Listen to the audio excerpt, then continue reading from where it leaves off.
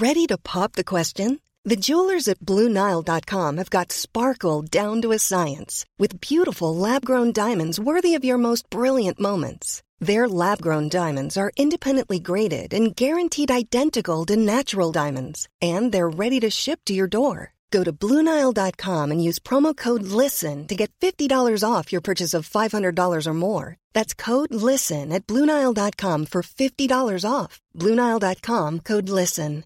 Hey, I'm Ryan Reynolds. At Mint Mobile, we like to do the opposite of what Big Wireless does. They charge you a lot, we charge you a little. So naturally, when they announced they'd be raising their prices due to inflation, we decided to deflate our prices due to not hating you.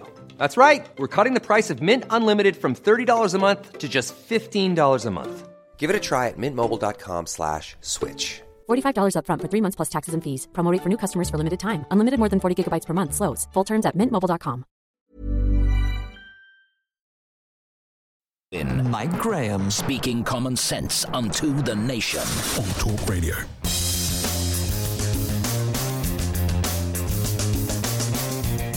Good morning and welcome to the Independent Republican Mike Graham right here on Talk Radio. The storms are past, ladies and gentlemen. The rain has stopped and the wind isn't blowing anymore. That was some weekend storm, wasn't it? Boris Johnson, by the way, still Prime Minister, apparently. According to those who know, he's replaced his team inside Downing Street, which is a bit like rearranging the deck chairs on the Titanic, I think. And his wife, Carrie, is definitely not to blame for anything, ever.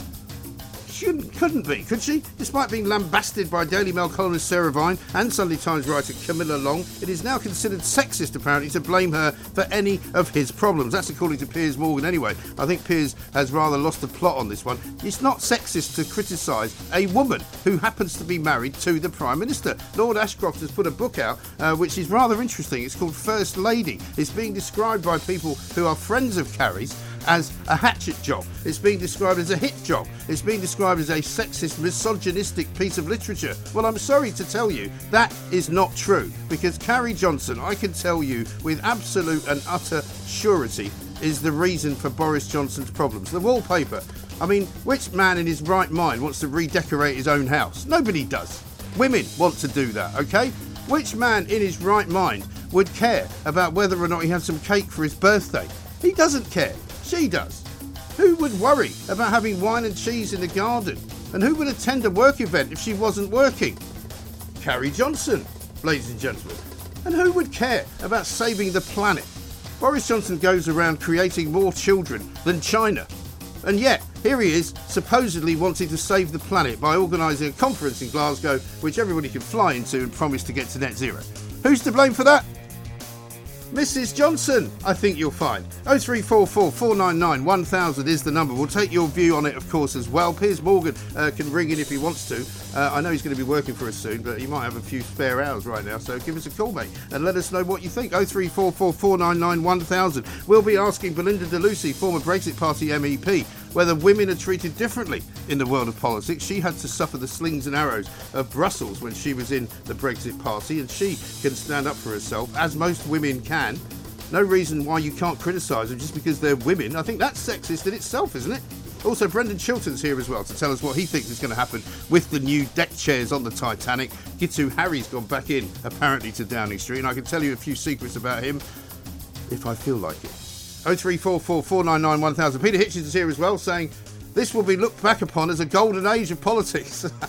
No, he hasn't gone mad. He's just saying it could be a lot worse with Comrade Starmer in charge, who is, of course, a Marxist like they all are. We don't want to get him in either. And, of course, we've got Angela Levin talking about Queen Camilla. I think congratulations are in order. I'll be more than happy to doff my cap to Queen Camilla. I don't care what anybody says about whether she stole Prince Charles away from Princess Diana, the Princess of Wales. I mean, that's all in the past. I wonder if Harry's got anything to say about it. We'll talk a lot about parking charges. We've won a little victory there. We'll also talk about Ben and Jerry's entering the war between Russia and Ukraine.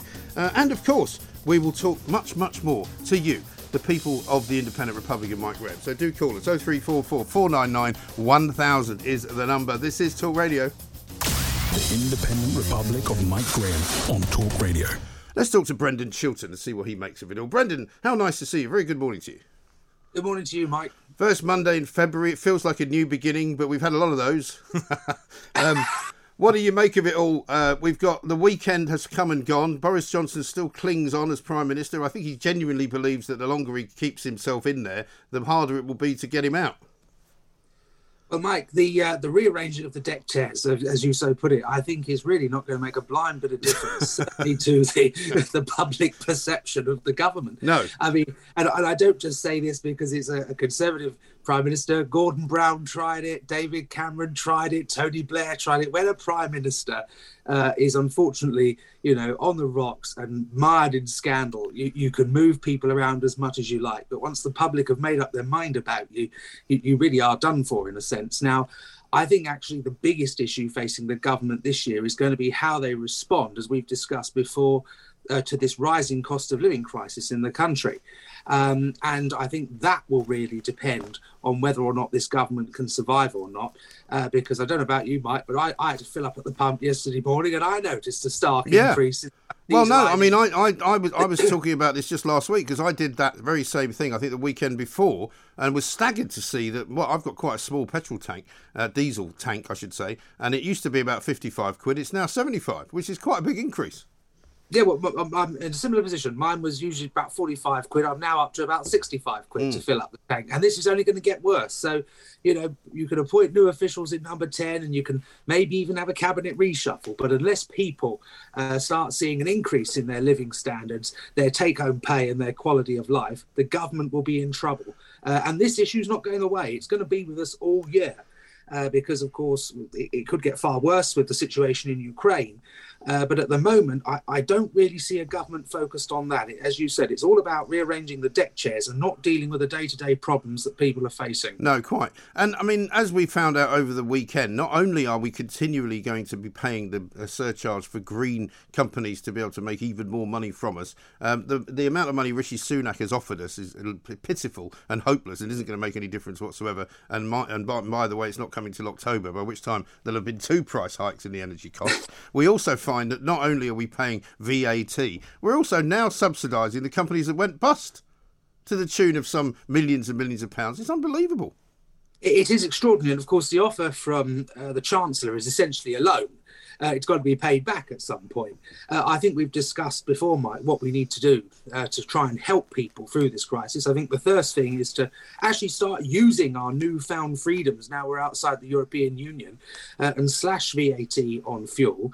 Secondly, we need to end the subsidies to the green energy companies. If they can't compete on a level playing field with traditional sources, then you go out of business. This is a market system in which we live and you shouldn't be getting subsidised. And then thirdly and finally, this would not be an immediate solution, but one that's more long term. We need to use the natural resources we've got in and around this country. Why aren't we fracking? Why aren't we being more active in looking for new oil fields in the North Sea, exploring possibly the use of green coal and tidal?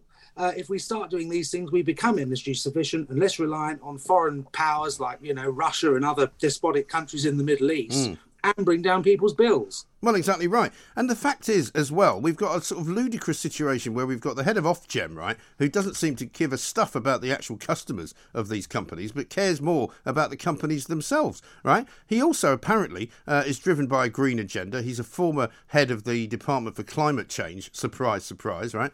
And not only that, you've got the Bank of England boss telling people not to ask for a pay rise. He's on 575 grand a year, by the way. And you've also got the boss of Tesco telling people not to buy food. We've entered some kind of Alice in Wonderland sort of through the looking glass world, haven't we? Well, we completely lost the plot, right, really. I mean, the country really is starting to go to the wall. But this is just a demonstration of the problems, the general problem in this country. You've got an elite in this country that are extremely wealthy, extremely comfortable, largely London-centric, but also in the southeast, that are wholly committed to a whole set of policies and agendas which actually the majority of the British people either are not interested in, don't support or don't fully understand or totally disagree with. One of those is this whole green agenda. This notion that, everyone's got to have solar panels, everyone's got to have an electric car, petrol and diesel are bad. If you don't recycle, you're bad. This whole agenda, which is expensive. If you try and insulate your home, I think we discussed this last year when you had all those Insulate Britain people coming on. They didn't even insulate their homes because it was going to cost them around around 15 or 20,000 pounds. I see they're all preparing to pivot now to the Stop Oil campaign or something. So they're all going to be now reinventing themselves. They're going to get some new banners apparently, but the song remains the same. That apparently we shouldn't be using oil at all. Well, I think you and I should dress up as oil barrels and march down Whitehall in opposition to them. I'm round enough as it is. So I was going to say, there's not much makeup required for both of us in that one. But, I mean, this is the thing. I mean, we're now running a country which basically really doesn't work at anything, right? Nothing really works properly. The energy crisis means that prices are going through the roof for absolutely everything. The one thing the Tesco guy is right about is that food prices are going to go up because inevitably everything is going to go up because everybody's paying more money to move everything around. Entirely right, Mike. We are, as a country, our biggest problems are we are overmanned, we are overregulated, we are overtaxed, and we don't make enough here in this country to sell to the rest of the world. And no politician at the moment has got a serious enough agenda that deals with those problems. And until we do, we're going to continue to see this cost of living crisis. We're going to continue to see rising prices in the shops and our share of world trade fall. We need a policy that revives manufacturing. We need to scrap all those EU regulations that are left over from our days in the European Union. The government should not be raising taxes at the moment. It should be cutting them. And we should be using this huge digital experience that we've had over the past few years to look at how we can radically reform the public sector. If we do that, Britain will boom. Yeah. Well, we've heard over the course of the last few days several what I would not call breaking news stories, but certainly, insights into how things are working. Apparently, the National Health Service is not only in crisis, but is absolutely and utterly desperately abandoned by the people that work in it. Most of the people that work on the sort of back office jobs are not in their offices at all. I think only 1 in 4 have actually come back to work. When you talk about the NHS and the waiting lists, apparently today we hear that Rishi Sunak is putting the kibosh on Boris Johnson's plans to unveil a new kind of plan to make everything better, because he wants to see proper targets. He doesn't want to see money thrown into a black hole, which of course is what's going to happen after April when they start taxing us on national insurance to the tune of an extra 1.25%. So I mean, all sorts of problems in this country exist and have existed now for such a long time. I'm not even sure they can be fixed. I think they can be fixed. I think it just requires a politician who's prepared not to sit there looking at opinion polls and saying, oh, I'm worried about what the public think on this, I'm worried about what the public think on that. We've had prime ministers in the past in this country, some Labour, some Conservative, that have radically transformed this country precisely because they've been politicians with conviction and they've gone in there and done the job that's necessary. And I put both Blair and Thatcher in those categories. They drove their agenda forward. Whether you agreed with them or not, they got on with it. And at the moment, unfortunately, we've got a political class that I think is the weakest and most useless political class we've had in generations. And frankly, the country, it's not the British people that aren't up to the job, it's our politicians that aren't up to the job. If we get someone or a party or a collection of politicians that can deal with those issues we've discussed, the fact we're overmanned, overregulated, overtaxed and don't make enough.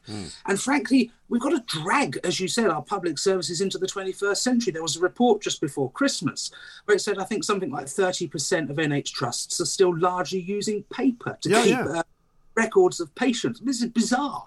Why aren't we moving forward quickly? Because we've been overtaken by so many countries in the world on so many things. It wasn't that long ago that Britain was top dog. And if we got our act together, we could be top dog again. Absolutely right. And listen, I'm not one of those people that blames everything on recent events. We've been probably neglectful of a lot of the public services. I think George Osborne was perhaps one of the worst chancellors this country ever saw, and was completely and utterly idiotic in some of the things that he did, including, of course, the famous pasty tax, which lasted about 2.5 nanoseconds before he realised it couldn't be imposed, and reversed it again, even before he'd sat down in the House. But we've taken our, as the people of this country, I think we've taken our eye off the ball. We're run by council officials who don't seem to know their heads from their backsides. We're run by politicians. I mean, who's Steve Barclay? Everybody keeps saying, oh, he's a very safe pair of hands, this guy. Nobody's ever heard of him. The idea that you walk around any town in this country and say, have you ever heard of Steve Barclay? I guarantee you no one would say yes. Well, I had to double check who he was this morning, Mike. Who is he? Can you help me? I mean, what's he famous for? I think he was May's Brexit secretary for a bit, but that great, well, didn't it? Excellent. But I think you're right. It's when a government has to start, announcing major changes to its back office team, it's in trouble. Yes. And I think it's unfortunate, really, whether it's a Conservative government or a Labour government, when they get into trouble like this, what they need to do, as I say, is get back to what matters. And if the government were to stop faffing around over whether or not Boris survives or doesn't, if he's going to go.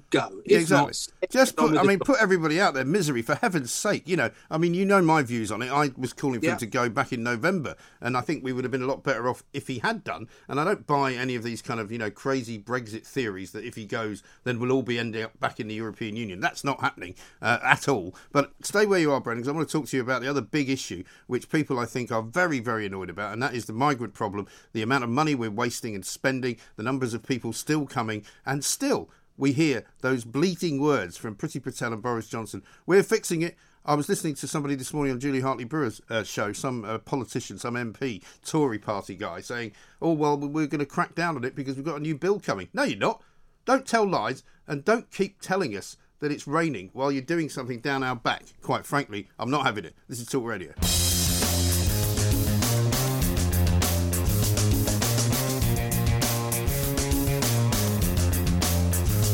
Welcome back to the Independent Republican, Mike Graham, right here on Talk Radio. We've been talking to Brendan Chilton about many things, including the green budget, the green agenda, the green economy, the green industry, if you like. Problem with that, of course, is that it's not really working terribly well. But Boris Johnson is absolutely convinced that it's the right thing to do. According to the Daily Telegraph today, though, energy ratings for homes are to be overhauled by the government amid fears that under the current system, installing a heat pump could cut the value of your property. Well, that's even better news, isn't it? Great. So I put a heat pump in because I wanted to save the planet. I didn't care that they were running around in China building a new coal-fired power station literally every 5.5 nanoseconds. But actually, it turns out that my house is now worth less money. And it's colder. How about this from Gemma? My electric bill for November-December was £540. I got an eco grant to have my storage heaters upgraded a few years ago, so I agreed to it. Now I'm paying the price. The hot air is escaping through the windows and doors. Happy 2022. Brendan, I mean, this is a huge problem for so many people. And if you did fall for the green nonsense and actually install one of these heat pumps, you will be suffering not only through the cold, but also through the cost of living, because your house is going to be worth less money.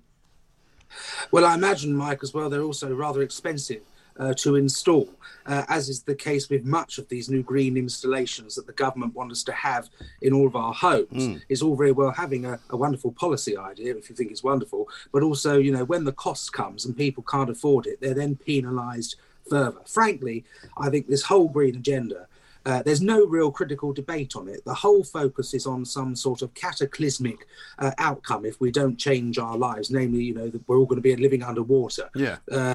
Everything's going to be awful. Actually, I've got news for them. It's already pretty bad, to be honest. Yeah, exactly. Things can't get much worse, can they? But, I think we need to be looking at adaptation and all those things we discussed earlier, making sure we make the green companies competitive so people can keep more of their own money.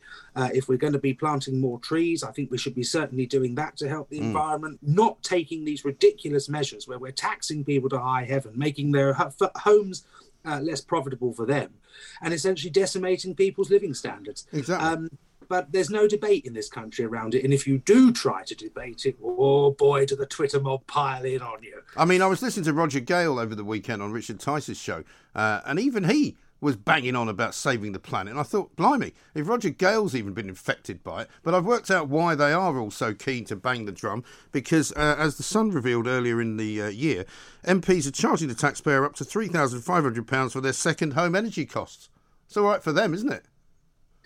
Again, Mike, it comes back to this, two countries. We've essentially got two countries, the haves and the have-nots. The haves, those living in nice, fine houses with very good incomes that are supporting all these policies. And then the vast majority of the rest of the people that are living their day-to-day lives, struggling to make ends meet and don't necessarily agree with what's being imposed on them. I know the government likes to say, well, in 2019, people voted for their net zero because it was in our manifesto. What a load of tosh. They voted to get Brexit done. And at the time, the only party that was really saying they would get Brexit done and could get it done was the Conservatives. The whole green agenda, and I participated in that election. I don't recall the green agenda featuring very heavily at all. Exactly right. Let's talk finally about the migrant problem, Brendan, because I'm sick to death of hearing politicians saying, oh, this new bill's coming soon and we'll be all right then. Well, we won't be all right then. Everybody knows the bill will be about as useless as every other idea Priti Patel has ever had to stop the migrants from coming. You know, why is it that they're finding it so ridiculously hard to stop people coming here? And why is it that we're paying now £5 million per day to house them? Well, Mike, again, this is another thing we've discussed so many times. And last year, I think we had a total of around 27,000 people crossing the channel over the course of the year. As you can see, it's mid-January. The sun is shining through my window here. I anticipate that number will reach 30,000, if not more, this year. And frankly... Well, it will probably reach 30,000 by Easter, Brendan, to be honest. Six times the number came in January this year than came last year. So if you factor that into the whole actual 12-month period, you're going to end up with 130,000, 140,000. And there's no reason for this to be happening. Now, I feel sorry in some respects for these people. They're being trafficked by drug criminal gangsters. And why can't the government arrest them? If you remember last year, I think it was just before Christmas, we had that terrible incident where the boat sank and around 30 people died in the English Channel. The very next day, the French and British intelligence identified several sort of traffickers based in the Calais area, and they were arrested. If they know these people exist, why are they still walking the streets in France and in Britain? The government have got to get a grip on this. Frankly, Priti Patel is, well, she's just utterly useless. Another one of this political class that hasn't got a clue. We need to be turning the boats back. We need to, part of the problem in Calais is we've essentially fortified Calais and the traffickers have just moved further down the coast. So there's going to have to be some sort of Anglo-French investment along the French coast to stop people using the various coves and bays. It's going to cost money, but it's got to be done because it's not fair on the British taxpayer. It's not fair on the victims that are being trafficked across the channel.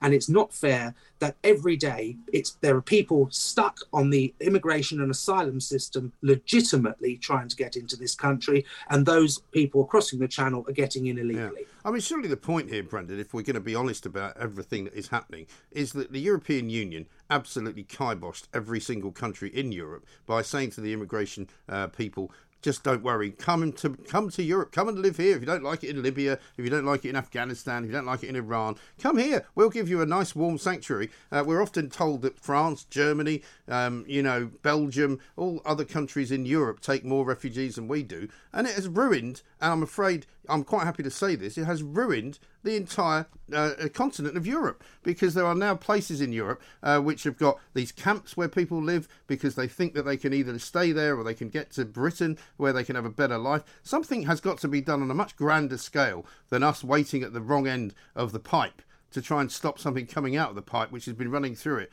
for quite a long time. I remember a few years ago when Chancellor Merkel opened the borders and said, let them come. And you had those columns of people coming across Europe and all being applauded at Munich train station and other train stations. Immigration is needed to a degree. You've got to have some to help support these domestic population in the economy. However, it's got to be done gradually and carefully, because you cannot plan your public services if you don't know how many people are coming. You cannot ensure that there's good, strong, cohesive communities if too many people arrive at one time. It's got to be a gradual process. And what we're seeing at the moment, not just in this country, but across the whole of the European Union, are unsustainable levels of migration and asylum. Yeah. And frankly, that's why you're seeing across Europe many extreme parties rising in the polls. If you don't deal with this in a sensible way, you get very... well, you will. But also, I'm sick to death of hearing all these lefties going, oh, but it's our duty to house these people. No, it's not. It's not our duty to house them. It's not our duty to import them. It's not our duty to help them out. I'm sorry. I might as well say that as well, because at the end of the day, there is a limit to what we can do in this country. There are people sleeping on the streets who were born and raised here. There are people who have no money to heat their own homes. Meanwhile, we're paying $5 million a day for thousands of people to stay in hotels. It's ridiculous, isn't it? That is absolutely ridiculous. And those costs this year, if we get more people arriving across the channel, those costs are only going to go up at a time when, as we've discussed before, the living standards in this country are falling and people are really facing difficulties in their weekly budgets. Yeah. This issue's got to be dealt with. The government promised in 2019 it would take back control of the borders. Well, it's completely lost control of the borders in this country. You're absolutely right to say that, we cannot, as you say, plan for public services, build the homes we need, and everything else in running a country if you haven't got control of your borders and the numbers of people coming in into your country, whether that's by asylum, by legal immigration, illegal immigration, whatever it is. And until the government gets to grips of this, the public are going to get very angry. Yeah. The second most important issue at the moment in most opinion polls, immigration and illegal immigration. And if the government, as I say, don't deal with this, it's going to continue to come that hot potato that neither party wants to deal with. And the solutions are not difficult, as we've discussed so many times. Send the boats back, reinforce the borders, extra patrol staff. Those that have arrived here illegally, send them home. It is not difficult. No. And we just need, as we've said, a Home Secretary and a political class with, frankly, the balls to deal with it. Sorry for swearing on your Not show. at all. Listen, I can't think of a better word to use. Brendan, thank you very much indeed. CEO of the Independent Business Network, Brendan Chilton, talking a great deal of common sense there. Listen, it is not racist to say that we don't want illegal immigrants to come to this country. It is not racist to say that illegal immigration has ruined large portions of the European continent. And it is certainly not racist to say that enough is enough. We can't afford it.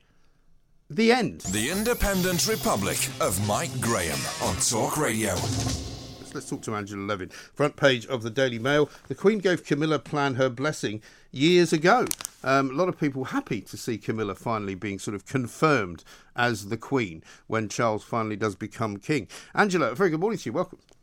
Good morning. Thank you very much indeed. I mean, are you one of those who will celebrate the crowning of Queen Camilla? Absolutely, 125%. Yes. Well done. Well, I think she's been much maligned. You know, time has come and gone. There are still some people out there who think that she was sort of, the fallen woman and should never become queen. What was the option? What else could she have been under the new sort of, if Charles was to become king? What they wanted was that she was called Princess Consort. Yes. Which was very demeaning, because it's actually against everything. Because if she's married to a king, then she's automatically queen. You can't then sort of call her something else. But this was brought out by a long time ago in 2005 when she married Prince Charles, and people were very worried about what the public would do. So they decided to offer this, which is a very poor offering, really, and to see how she got on within the royal family.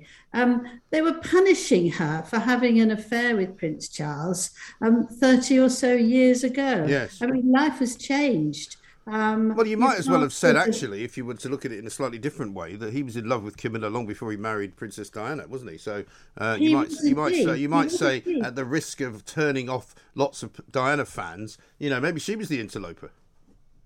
Well, I think actually what you have to tell off is the grandmothers of Prince Charles, Queen Mother, Elizabeth the Queen Mother, and Lady Fonwood, who was Diana's grandmother. And they hatched the plot of getting Charles to marry Diana. They desperately wanted him to get married to produce an heir.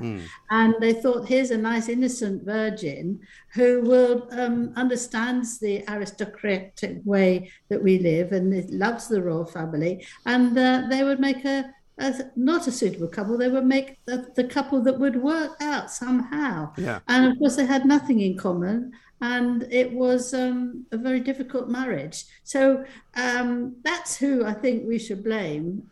Yes, quite. But it was an arranged marriage, and it sometimes come off, but a lot of the time they absolutely don't. And also a very interesting period of time for it to be going on, wasn't it? Because it really did mark the change in public attitudes to the royal family, and it also was the media age for the royal family. So it wasn't really like it had ever been before, in as much as, the window had now been opened, the light was now shining on the magic, as they used to call it.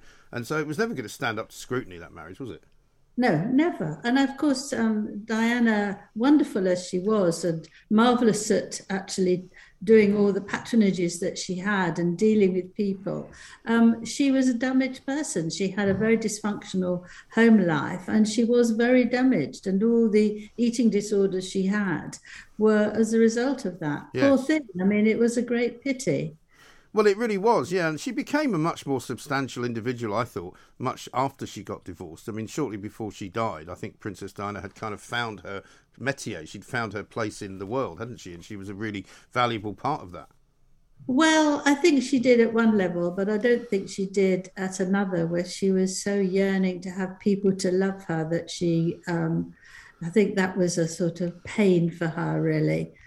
She just never felt she had enough love, and apart from the children, I mean, from Yes, grown. I feel a bit like that myself, Angela, sometimes. But I just sort of have to struggle on. What Oh, can you you need do? to find someone to hold you tight. Steady. It's a bit early for that sort of talk. Now, tell us about Camilla's role as Queen when she does become Queen. Will she be involved in any sort of state sort of act, as it were? She will, at the coronation, she will be crowned at the same time as Prince Charles, with a crown that was belonging to the mother-in-law, with the Koh-i-Noor diamond, which is actually one of the largest diamonds ever. Yes, I've seen it. It's in the Tower of London, I think, isn't it? Yes, that's right. Very, very carefully guarded. So she will have that. I think she won't change much as a person. All the people I've been spoken to, and that's loads, to do her biography, have said that the most astonishing thing is that she hasn't changed. She hasn't let being wife of the Prince Charles go to her head. She doesn't try and make herself to be superior from everyone. She is just as witty, just as caring, and I don't suppose that she will change again. I think her role is, and she says this lots of times, that is to support Prince Charles. She accepts him for who he is, and she really genuinely loves him, and that is what she wants to do. So you see her when they're together, walking slightly behind him, never trying to rush to the person who's there and shake their hands, really to be there for him. And all the tribulations with Prince Harry, she's been very, very strongly supportive of him and helped him get through that.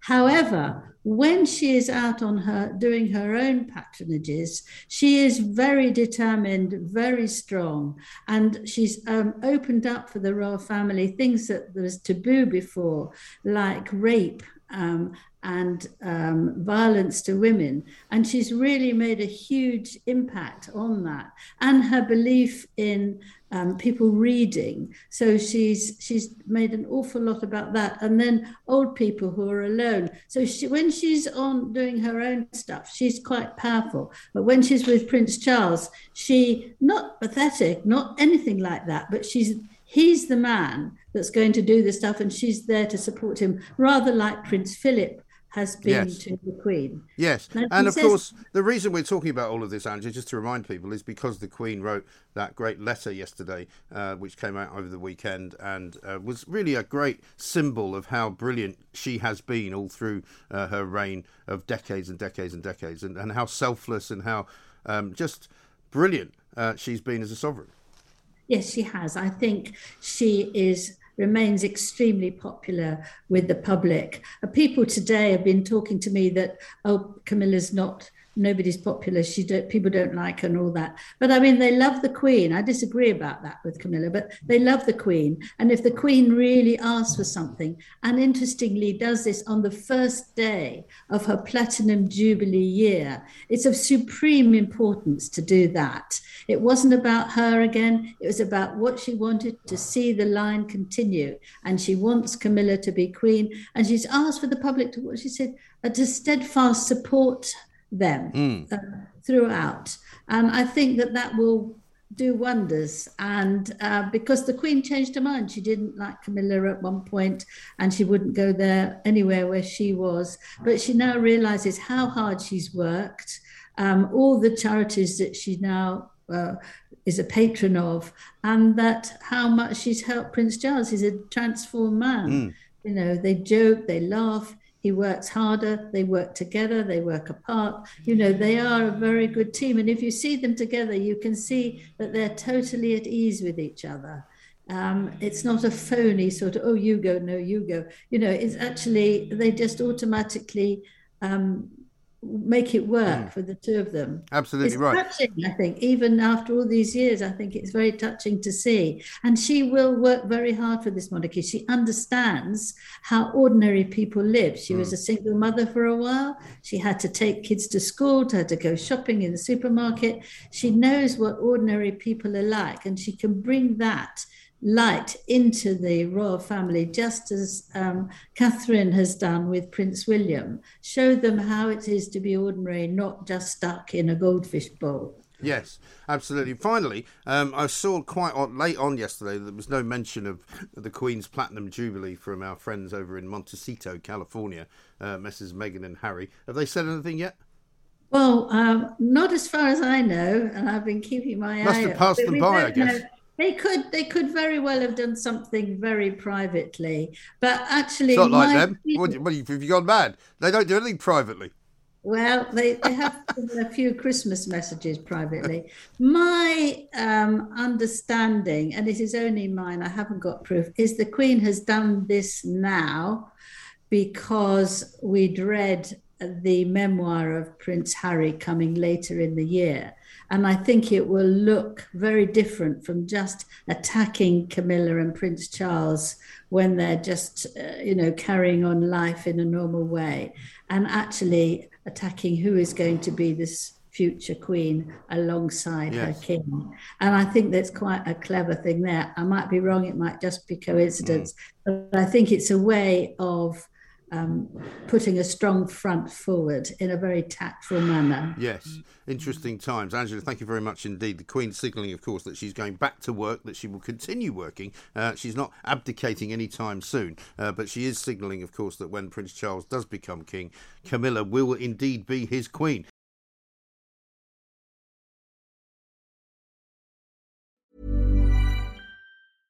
How would you like to look 5 years younger? In a clinical study, people that had volume added with Juvederm Voluma XC in the cheeks perceived themselves as looking 5 years younger at 6 months after treatment. Look younger, feel like you. Add volume for lift and contour in the cheeks with Juvederm Voluma XC. Reverse signs of aging by adding volume to smooth laugh lines with Juvederm Volure XC. For important safety information and to find a licensed specialist, visit Juvederm.com. That's JUVEDERM.com. Not for people with severe allergic reactions, allergies to lidocaine, or the proteins used in Juvederm. Common side effects include injection site redness, swelling, pain, tenderness, firmness, lumps, bumps, bruising, discoloration, or itching. There's a risk of unintentional injection into a blood vessel, which can cause vision abnormalities, blindness, stroke, temporary scabs, or scarring. Talk to a licensed specialist to find out if it's right for you. When you're ready to pop the question, the last thing you want to do is second-guess the ring. At BlueNile.com, you can design a one-of-a-kind ring with the ease and convenience of shopping online. Choose your diamond and setting. When you find the one, you'll get it delivered right to your door. Go to BlueNile.com and use promo code LISTEN to get $50 off your purchase of $500 or more. That's code LISTEN at BlueNile.com for $50 off your purchase. BlueNile.com, code LISTEN. Hey, I'm Ryan Reynolds. Recently, I asked Mint Mobile's legal team if big wireless companies are allowed to raise prices due to inflation. They said yes. And then when I asked if raising prices technically violates those onerous 2-year contracts, they said, "What the f*** are you talking about, you insane Hollywood ass?" So to recap, we're cutting the price of Mint Unlimited from $30 a month to just $15 a month. Give it a try at mintmobile.com/switch. $45 up front for 3 months plus taxes and fees. Promo rate for new customers for limited time. Unlimited more than 40 gigabytes per month. Slows full terms at mintmobile.com.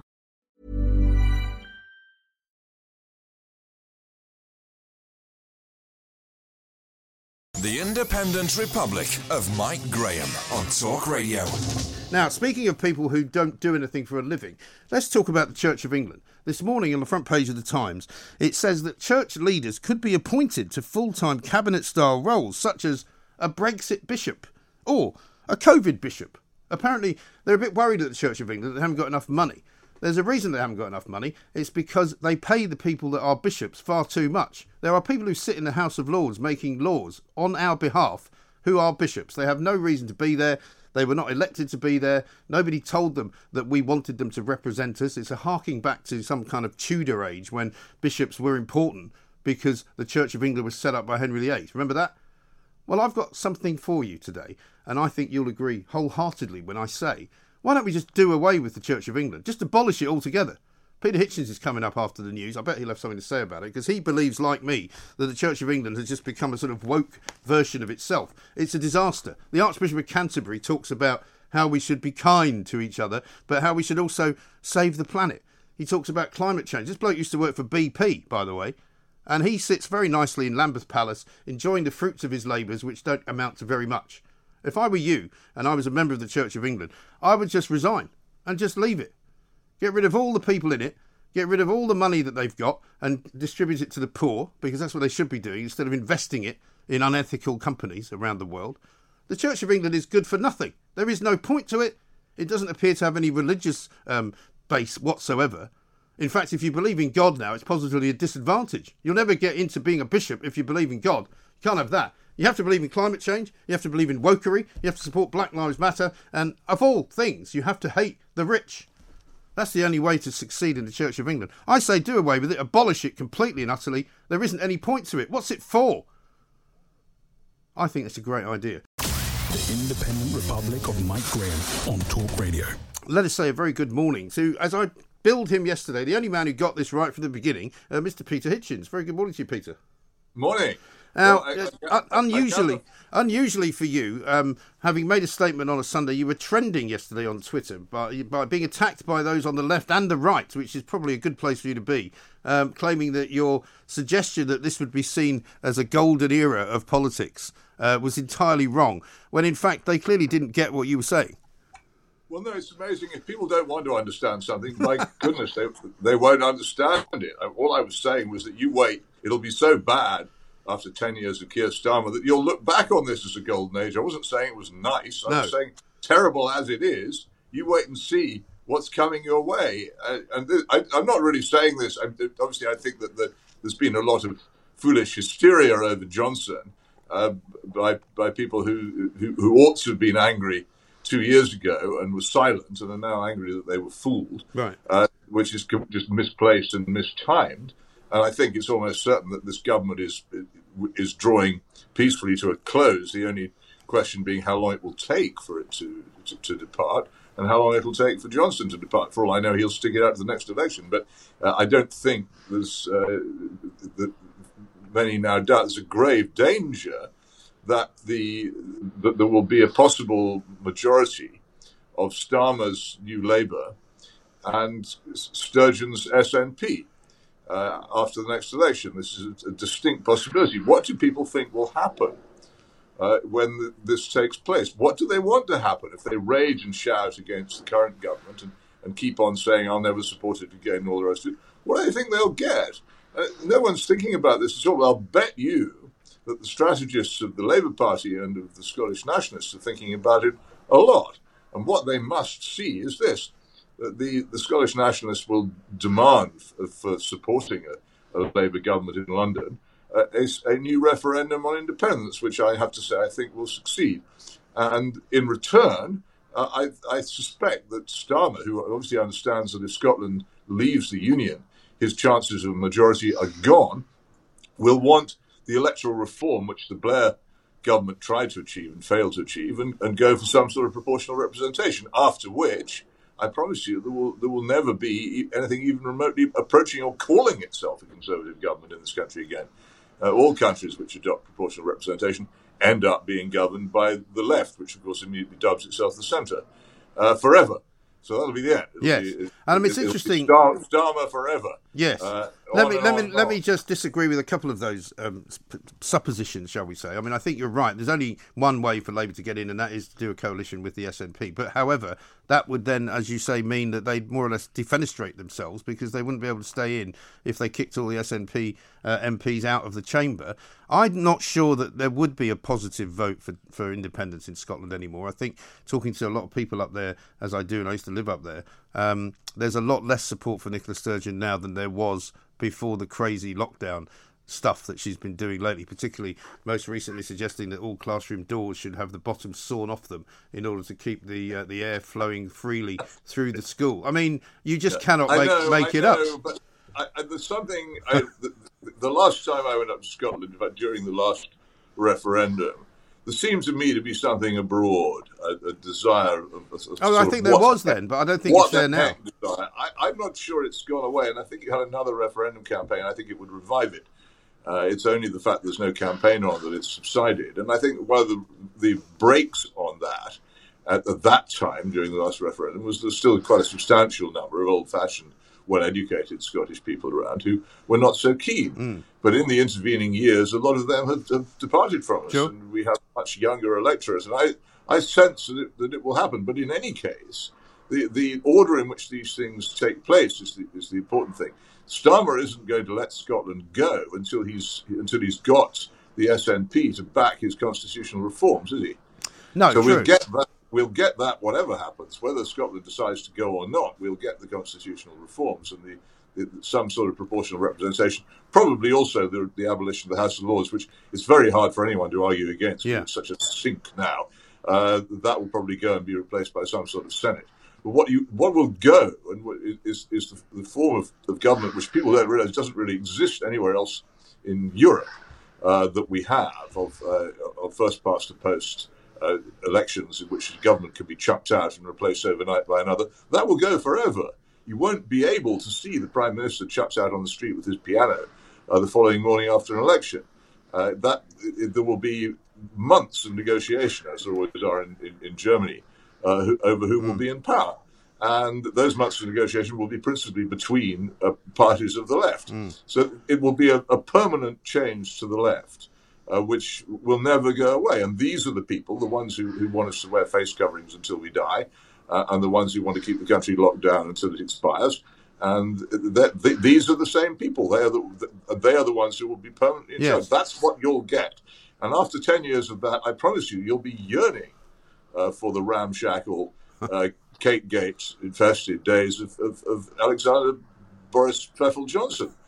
Well, it's interesting, isn't it? Because the last time anything like that was tried, it was tried by Nick Clegg with the Lib Dems in a completely unadulterated mess of confusion when they tried to have a referendum on something called the AV voting system, which basically nobody understood, nobody could explain it, and surprise, surprise, it was never voted upon. So would there not have to be constitutionally another referendum for that? I don't know. There's nothing. There is no constitutional requirement for referendums. In fact, the experience of the last one should have convinced most sensible people they're a disastrous way to carry on, because you have then two conflicting electoral mandates, one parliament and one referendum. Right. And if they don't agree, then where do you go? No, I think you just, if you've got a big enough majority, you put a bill through. But isn't it funny though? I mean, to stop it. But isn't it funny though? You talk about looking back on something as a golden age. I mean, it seems an age ago now, a kind of complete sort of different era when we were sitting every day in a tent on College Green, waiting for something to happen inside the chamber, which would mean we could either move further away from Brexit or further towards it. And, we're now in a completely different era. And like all things in politics, once Boris Johnson moves out, as he inevitably will, whether it's the fault of his wife, whether it's the fault of his aide, Munira Mirza, who was apparently described as his brain, we'll forget about it and we'll move on. And I, unlike you, think that there is a future with a different Conservative Prime Minister and a big Conservative majority and a proper Conservative government. Okay, I have to tease you here and ask you who this paragon is who you think is going to take over. Yeah, well, that's a very difficult question. Yeah, that's the problem, isn't it? Yeah, but I mean, I'm actually, how some people say... Tugendhat are we going for here? Well, actually, I'd quite like to see somebody like Steve Baker in charge, because he's not cut from the same cloth as everybody else. And I know that you'll probably say, yeah, but he doesn't have the experience. Well, I don't particularly want Rishi Sunak. I don't particularly want Liz Truss. I don't particularly want Michael Gove or anybody in the cabinet. I'd quite like to see them all swept away. Well, did you see, and Michael Gove, did you see Dominic Dawson in the Sunday Times yesterday finally cottoning on to the point I've been making for years, which is Michael Gove is the new Blair. Yes. The party he ought to be leading is the Labour Party. Well, you're absolutely right. He is one of them, and he's been open about it. He used to publish articles in the Times saying he was in love with Blair. Yeah. Finally, people are gathering. Michael Gove is not a right-wing politician. He's actually a part of the new Labour movement who happens to have wandered by mistake into the Conservative Party. Well, it's quite clear now that in order to be successful... So often people just seem to blunder through the wrong entrance. Well, this is it. I mean, because it's so easy to confuse the entrances and the signs are the same. The point is this, though, that it's not really now fashionable to be a conviction politician. It's not really fashionable to believe in anything, because you get told, well, you can't really do that. Don't do that. Just do nothing. Because we're now in a period. It seems to me we are now do nothing. Quietly slipped aside. I mean, you don't really think Steve Baker's going to be next leader of the Conservative Party, do you? No. But you asked me. You asked me. No, but you asked me. I mean, even he doesn't. Even he doesn't think he's going to be the next leader. Be realistic. Of those who think, of those who might conceivably become leader of the Conservative Party, be realistic. Which one of those is going to achieve the fantastic transformation that you hope for? Well. Silence falls, Mike. There's nobody there. There isn't. No, you're right. There absolutely isn't anyone. Although I quite like look at Penny Mordaunt. Actually, she looks like somebody who could become quite good. Who could? I mean, okay. Well, you didn't look. You just look into her political career a bit and see if. All right. Well, let me say this to you then. I mean, the problem is people say, well, there isn't really anybody better. Well, I could make the same argument by saying there can't be anybody any worse. But you're not. But this doesn't bother me because I keep telling you we're all doomed anyway. I'm just letting people know the nature and speed of the doom which they face. I'd say I had a perfectly sound plan in 2010. Everybody ignored me, so that's your problem. I can sit here and say happily, "I told you so, you silly fools. I told you what you could have done. You didn't do it. Now you're getting what you deserve. Don't complain to me." But is it now irreparably lost? Well, that's the way it looks to me. I'd be happy to be proved wrong if anybody can, but you've just failed to do so. So I keep trying. But the other thing, Keir Starmer, I can only work with what I've got, Peter. Yeah, I know, exactly. So can we all. But then look at Keir Starmer and say, well, how dull he is. And indeed, he is dull. He is dull. He's uninspirational in the extreme. But then again, look at his past. He was, for some time, in his 20s, on the editorial board of an outfit called Socialist Alliance, which was so it followed a branch of Trotskyism so obscure that even I wasn't aware of it until recently, called Pabloism. All right, fascinating political tendency. But what he said in an interview with the New Statesman a couple of years ago, maybe longer now, because he hasn't really changed his politics since then. He hasn't disavowed and said, "Oh, that was my youth. I was wild in my youth. Now I've become a conservative." He said, "No, I don't really disagree with anything we said at the time." And most of it, I have to tell you, was sexual politics, which, of course, as we now know, is central to everything that governments do, and also green, the green agenda, the what has now become net zero, which is busily destroying the economies of the major Western nations, leaving the world free for Chinese governance. I mean, that is what he was wedded to when he was editing this not particularly sparkling magazine, issues of which are still available for the interested on the internet. Okay. If you want to look it up. And it's called Pabloism. We'll definitely do that. But which takes us back inside Downing Street, because you wrote also at the weekend about Ms. Mirza, who was so radical that Ken Livingstone called her loony lefty. That's right. But this is all part of the conversion. This is why I kept telling people that Boris Johnson was a left-winger. When he decided to campaign to be mayor of London, he and Linton Crosby, his election guru, worked out that the thing to do was to be as like Ken Livingstone as possible. And so he did. He became a left-wing person to become mayor of a very left-wing city, and which it is. He couldn't have done it any other way. And one of the people who helped him do it was Munira Mirza, who I've never actually been able to establish that she was a member of the Revolutionary Communist Party. A number of people write this. I tried quite hard to discover, but she's certainly very closely associated with that curious tendency, which is also represented by quite a few other people, all the Spiked Online crowd. And the BBC Radio 4 programme Moral Maze seems to have a constitutional rule that it cannot have an episode without somebody from Spiked Online being on it, either on the panel or as a witness. But it's a very influential body, way beyond its quite small size. I first encountered it as a group called Living Marxism, which then thought that was a bit obvious, so it rechristened itself LM. And then there was all that trouble they had with some claims they made about Yugoslavia, and they dissolved themselves. But very interesting tendency centering around the Professor Frank Fioretti, a sociology professor at the University of Kent. And it's, how should I say, it's the essence of Trotskyism. Yeah. And there she is in Downing Street, and everyone's saying, "Gosh, what a tragedy!" Yeah, but the Tory government has lost this brilliant person. She's brilliant. Please tell me that politics wasn't always like this, though. I mean, I seem to believe that before, and I could be wrong about this, but before Blair, there wasn't this kind of panoply of special advisors and hundreds of people. When they told me the size of the Prime Minister's actual department, which apparently has thousands of people working in it, you think, what the hell are they all doing? And they've all come from these rather obscure sects and strange political parties and strange kind of clubs at university, haven't they? But mainly it's now a career. It's like going into the city. People decide at Oxford they're going to become special advisors, and then they become special advisors, and then they're selected for safe seats, and then they become ministers. The next thing you know, they're in Downing Street having parties. But this began in the late Wilson years. There was a sort of theory that the civil service was not would isolate radical and adventurous ministers by surrounding them with stuffy advisors, and they should be given more politicized special advisors to help them formulate policies of the kind they wanted to do. This began in the Wilson years. It expanded a bit in the Thatcher years. And then when the Blair people came along, it exploded. And the Tories have adopted the same thing. But I remember once having a lunch, a Mail on Sunday lunch at one of the party, 3 of the party conferences in succession with a load of supposedly starring spads. And the thing about it, if you hadn't known which party conference you were at, you couldn't have told them apart.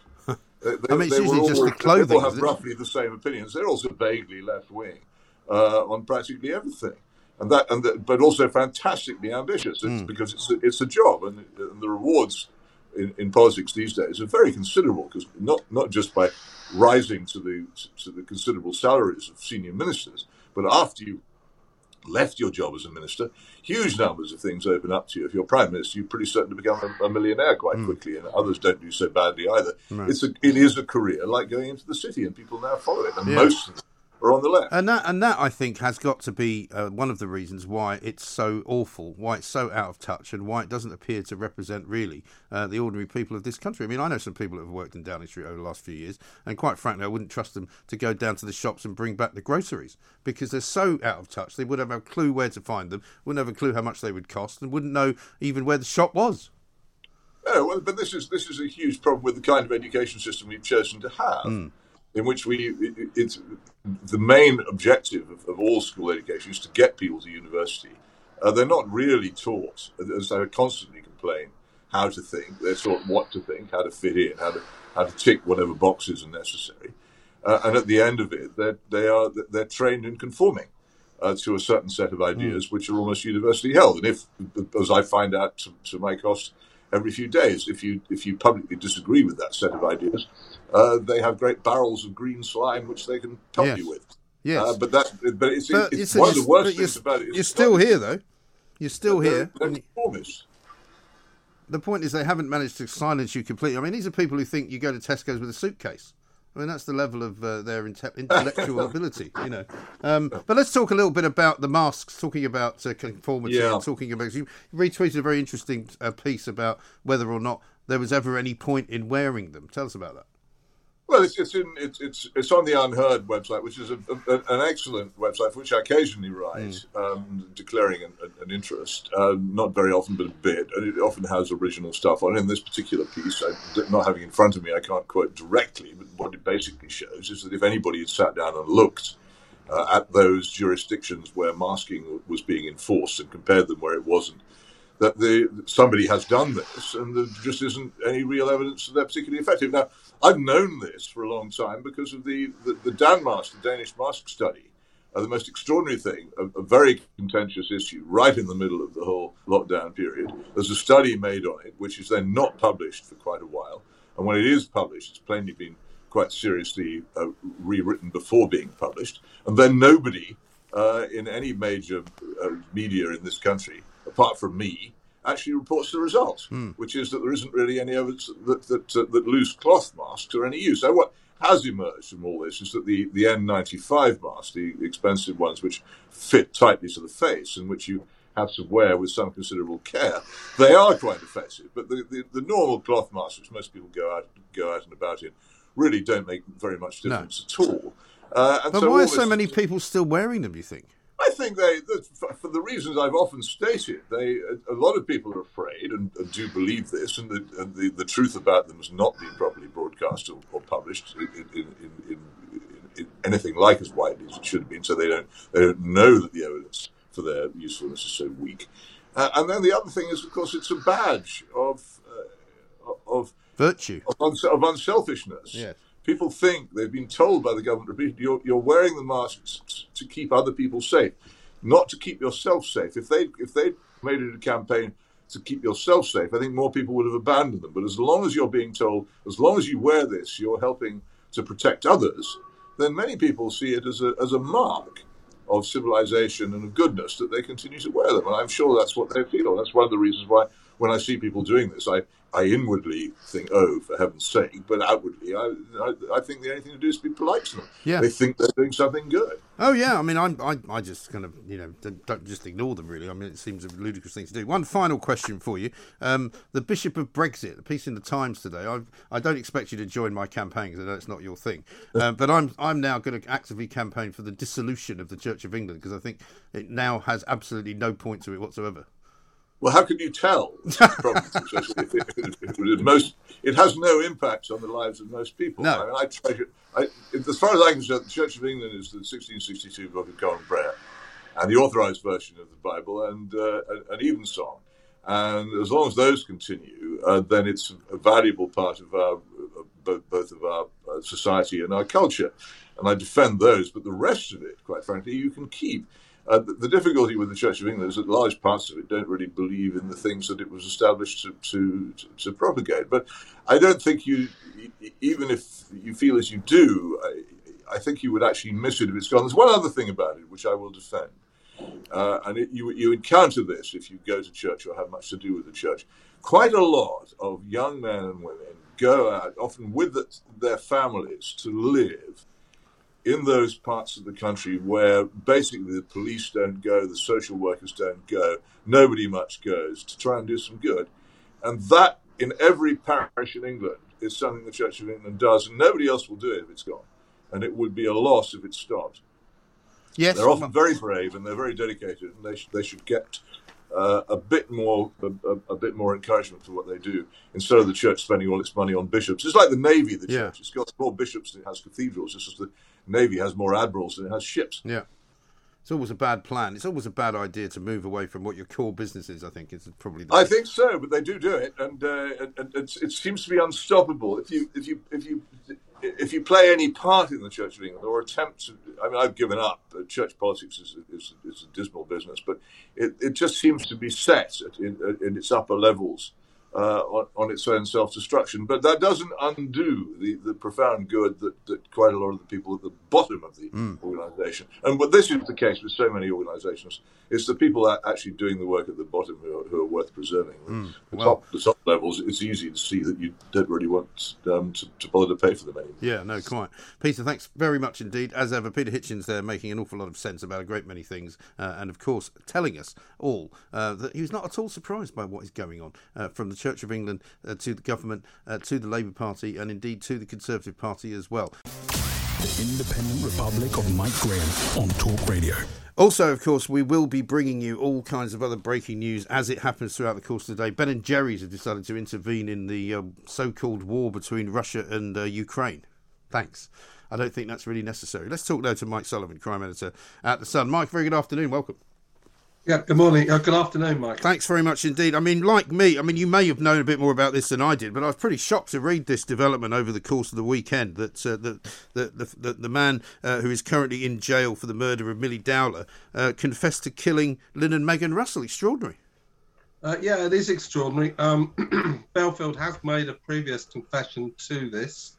The murders of Lynn and Megan and the attempted murder of Josie. He told a prisoner a year or two back that he did it, and he later retracted the confession. So it does need to be taken with a degree of scepticism, unfortunately, because Belfield is a publicity seeker.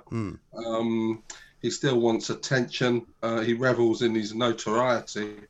However, this confession on 4 pages made to Michael Stone's solicitor has given Stone and his supporters it's greatly encouraged them.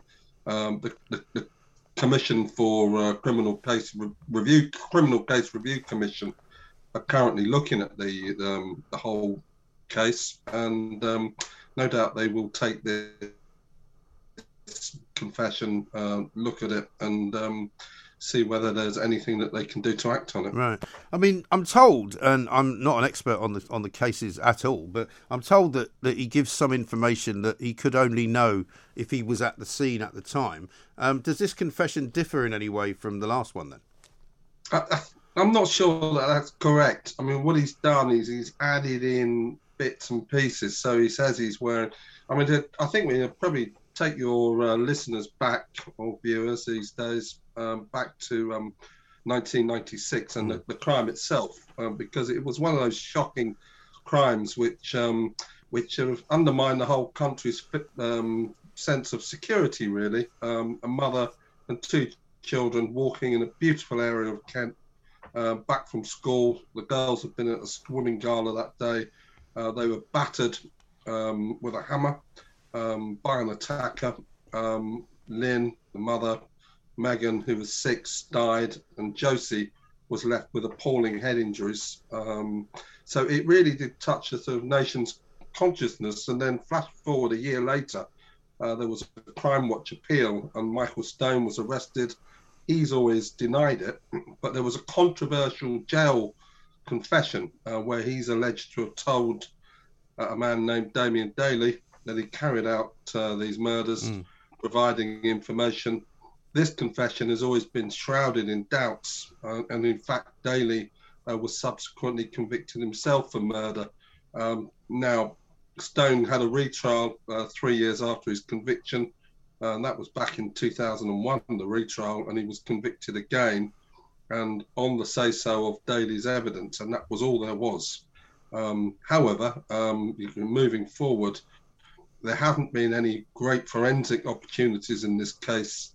There is a bootlace, which was missing for 14 years, which the police discovered last year, and that's currently being tested. And that, in some ways, is probably more hopeful for Stone's case than Belfield's confession. Yes. I mean, if it does turn out that his confession is accurate and that Stone isn't guilty, that's going to be another hammer in the sort of the coffin of the police, isn't it? Because people will accuse him of getting it so wrong.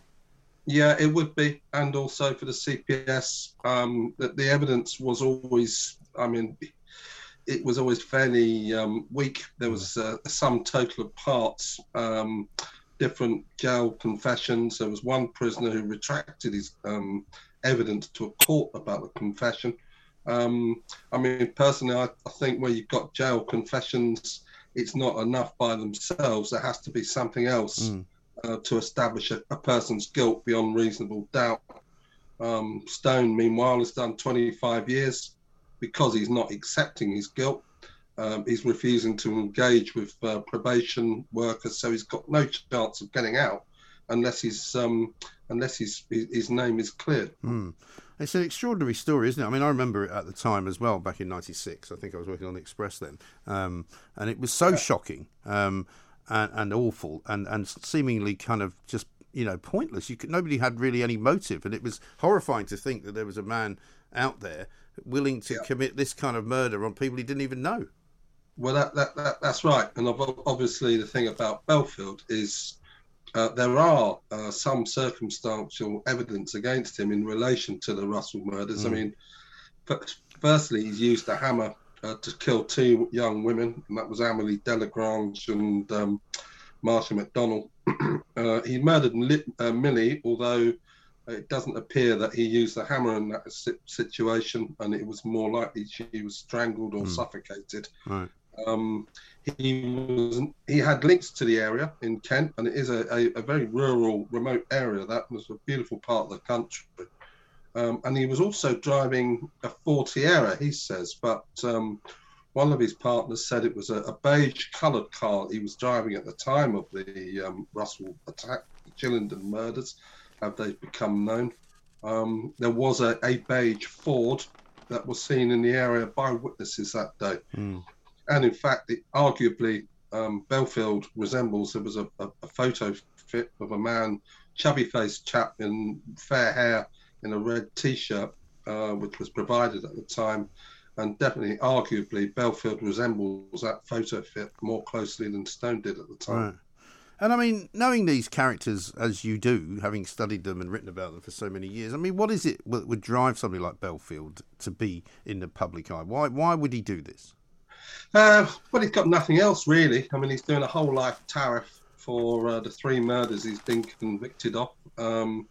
He probably would like to wind up the police. He made he concocted a false confession, having denied Millie's murder. He provided details a few years back, which the police checked out, details on Millie's murder and other crimes around the country, which were never made public at the time. Those confessions were never sort of corroborated, and they never went anywhere. So in this instance, he's saying, yes, it was me. I was there that day. I had a pair of yellow marigold gloves. I went to attack Lynn with the hammer, decided that the children would start screaming, so I attacked them. Then the dog bit me. This is the family pet terrier, Lucy. And he slaughtered the dog. Then he says he drove away from the scene, stopped at Clackett Services on the M25, washed the blood off himself, and went back home. I mean, it's, why would you do something? It's a very good question, but only someone as twisted as Belfield, if he has made this confession up, could answer that. I mean, would there not have been, even back in '96, would there not have been CCTV at Clackett Lane service station? Not in this. Well, precisely, but you wouldn't get it now. But there was CCTV.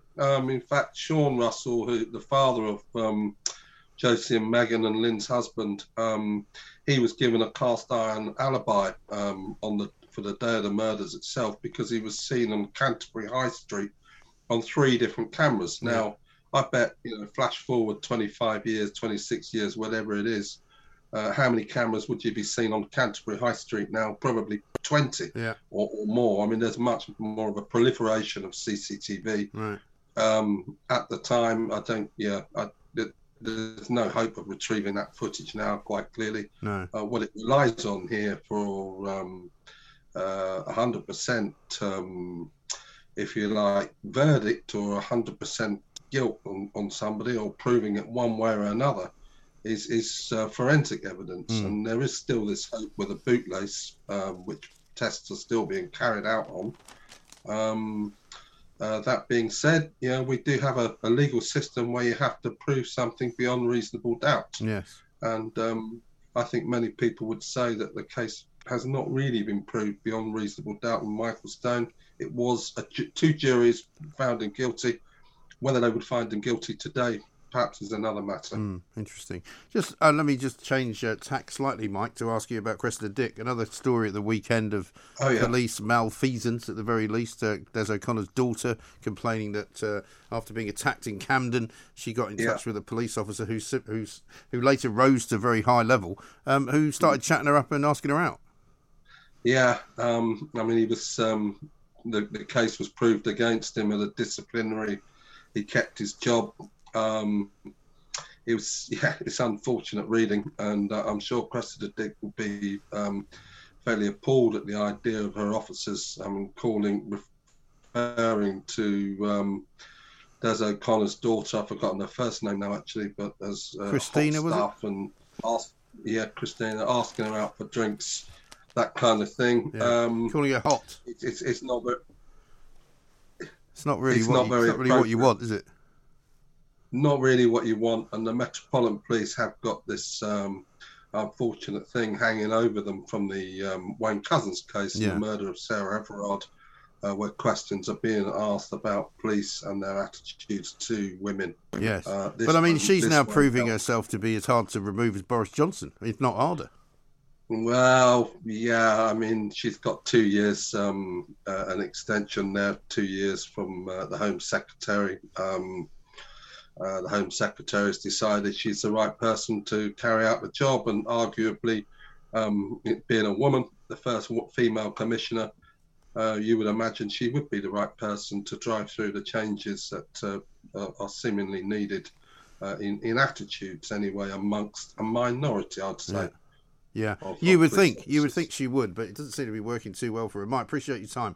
Thank you very much indeed. Mike Sullivan there, crime editor at The Sun, with this extraordinary story about Levi Bellfield claiming that he also murdered the Russell family, 3 members of it. It's really quite ridiculous how it would be if it turns out that Michael Stone, who's been convicted twice now by 2 juries, would turn out to be innocent. But we don't yet know the answer to that. We'll take your calls on many, many more things, including the idea that Carrie Johnson is the power behind the throne. How about this from Chris in Newbury? Let's say Carrie stays totally out of government policy. That just means Boris is 100% responsible for these car crash, green and woke policies. Surely he has to go even sooner.